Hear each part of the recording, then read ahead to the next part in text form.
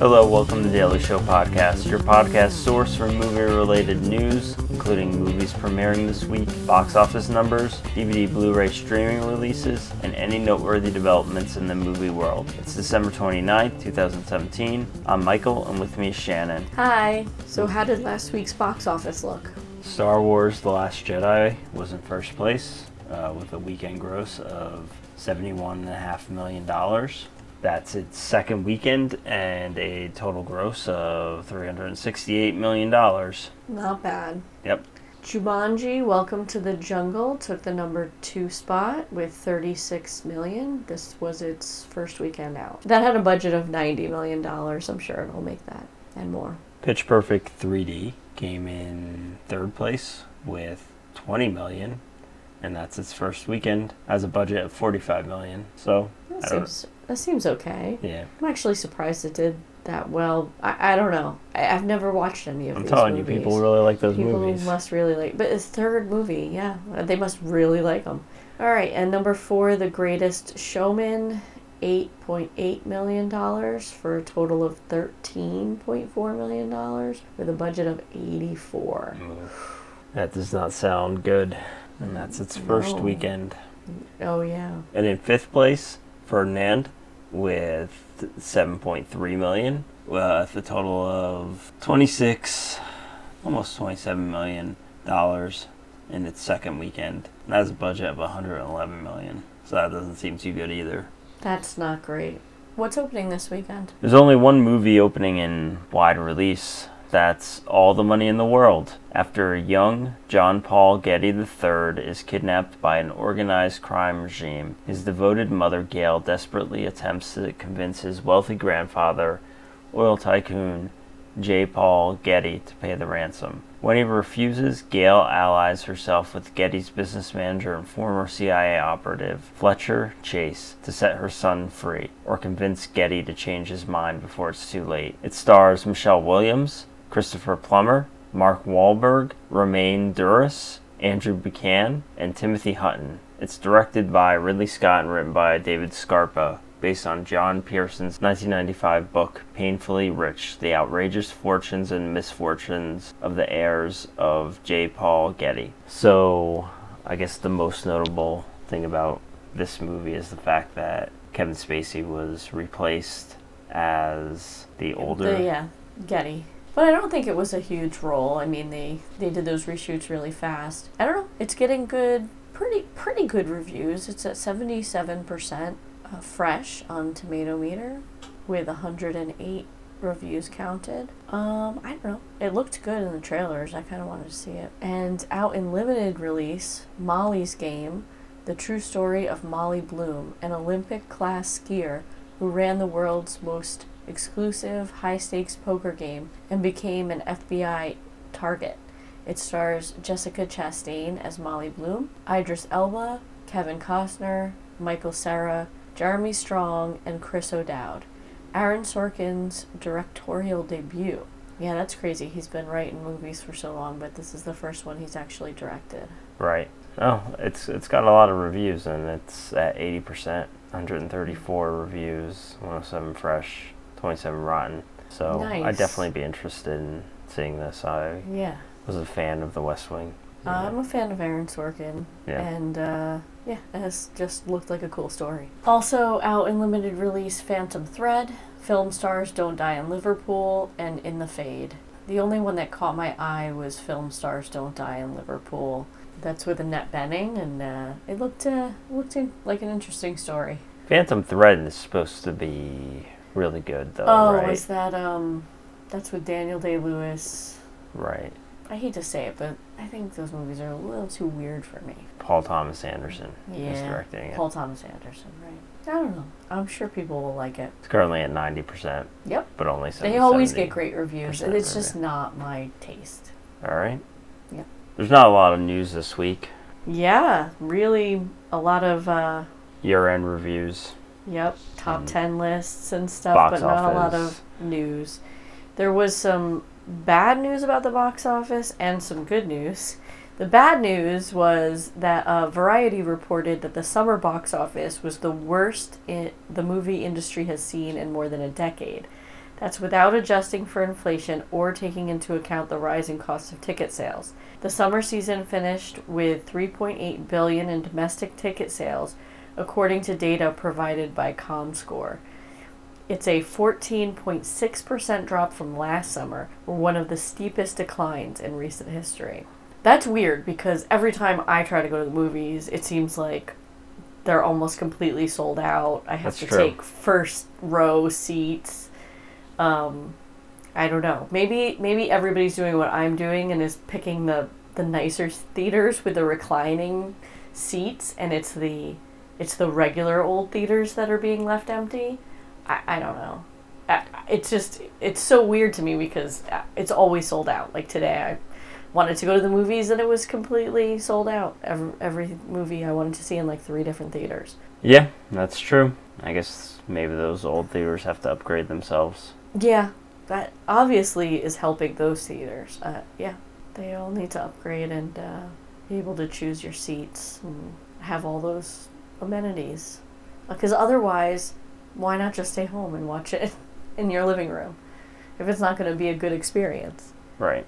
So what's the good news? So Box Office Mojo is estimating that The Last Jedi will become 2017's highest grossing release over the New Year's time frame. So that's good news for Star Wars. Yeah. But I guess it didn't have great competition. No. This year. Did we talk about that petition that somebody made to have Episode 8 stricken from the canon and have Disney redo the whole thing? No. Did you see that? No. Yeah, that's ridiculous. That's ridiculous. I mean, How I just heard today. How many signatures did it get?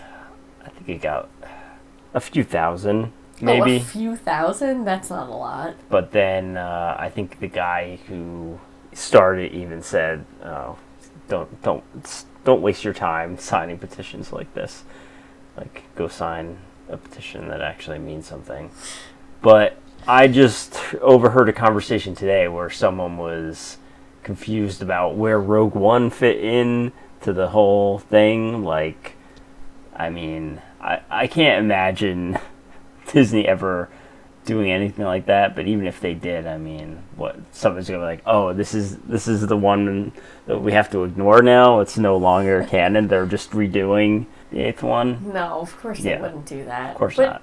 I mean, it's doing so well. Even if it didn't. Even if it bombed, I don't think they would do that. No, but it's actually doing pretty well. Yeah. And I think the majority of people actually like it. There's just a very vocal I don't know how people minority. Can be so stupid to think Disney would do that. Yeah. That's crazy. I don't know. I mean, it wasn't perfect, and it definitely changed some things, but what are people expecting? That everything's going to be exactly the same in these new movies? People complained about how The Force Awakens was so much a carbon copy of A New Hope, and now they're complaining that this one is too different. Yeah. And now it's time for a sponsor break. Hey, do you think that anybody beats The Wiz? Yes. No, nobody beats The Wiz. Nobody beats The Wiz. We're better than everybody else at selling videotapes and electronics. So there's not much new to streaming services either this week. Netflix got a couple of originals. Todd Barry, Spicy Honey, that's a stand-up. Bill Nye Saves the World, Season 2, Part 1, and The Climb. And they also got Planet Earth 2, the documentary. Amazon Prime got Cosmopolis, and Banksy Does New York. Starz got Planet 51 and Crouching Tiger, Hidden Dragon.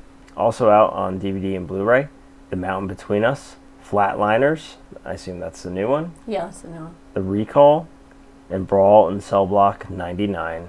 I think the critics said skip it for Flatliners. Mountain Between Us, okay. I think Brawl and Cell Block 99 got decent reviews. Okay, so a few titles that you might want to watch really quick because they're leaving Netflix on January 1st. E.T., Dressed to Kill, Lost Season 1 through 6. That's all of them, right? Yep. Pulp Fiction, Requiem for a Dream, Forrest Gump, Grease, Gremlins, Mean Girls, and The Addams Family. So, since New Year's is coming up, we decided to go through and put together a list of movies that you can stream for free, assuming you have these services. There's Bridget Jones's Diary on Netflix, Trading Places on Netflix, which I guess has a scene set on New Year's Eve, Boogie Nights, which also has a scene set on New Year's Eve party, Sunset Boulevard on Netflix, About a Boy on HBO, Sleepless in Seattle on Stars. And Netflix also has this cute thing. They have a whole bunch of different countdowns that you can play for kids at any time so that you can get them off to bed earlier. So they have different themed ones from some of their shows like Skylanders Academy, Troll Hunters, All Hail King Julian, and Puffin Rock. That's only to name a few. I think they have at least twice as many as that. Yeah. So you might want to check those out if you have little kids and you don't really want them to stay up all the way till midnight. All right, so last week we ran a poll on Twitter asking what's the better Christmas movie? Die Hard, Home Alone, A Christmas Story, It's a Wonderful Life. And coming in first place, Home Alone, the one I chose. Your favorite. In second place with 21% is A Christmas Story, your favorite. Far behind. And then 20% is It's a Wonderful Life, and 13% said Die Hard. So those results are actually kind of surprising. Why? Which one did you think? I don't would do know. better? All of them, I thought it would have been closer. Yeah, At one me point, too. it was all tied up, but I don't know. Yeah, I'm surprised that Home Alone ran away with it. And that's 52 votes, I so mean, that's it's not a bad sample. It's more than we've gotten on some of the last couple of ones. So what's this week's poll?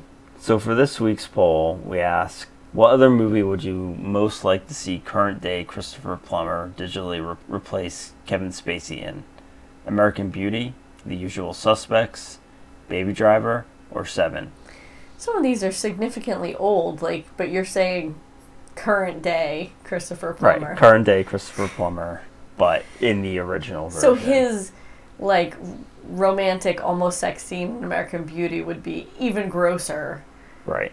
Than it already was in the original. Okay. So I haven't seen Baby Driver, so I don't know what to say about that. That's the one with Alec Baldwin as a baby driving around. I don't think that's correct. Boss Baby? Oh, that's right. Boss Baby Driver. Right. The spin-off. Crossover. So which one would you choose? I think Christopher Plummer would be great in The Usual Suspects. I would say American Beauty. Can't make it any worse. Okay. So vote on our Twitter account, Daily Show Pod, and we'll talk about the results next week. And that's our show. If you have any feedback, you can email us at feedback@dailyshow.com. We read them all. Our Facebook page is Daily Show. Our Twitter account is Daily Show Pod. Our website is dailyshow.com. Hope you enjoyed the show and talk to you next time.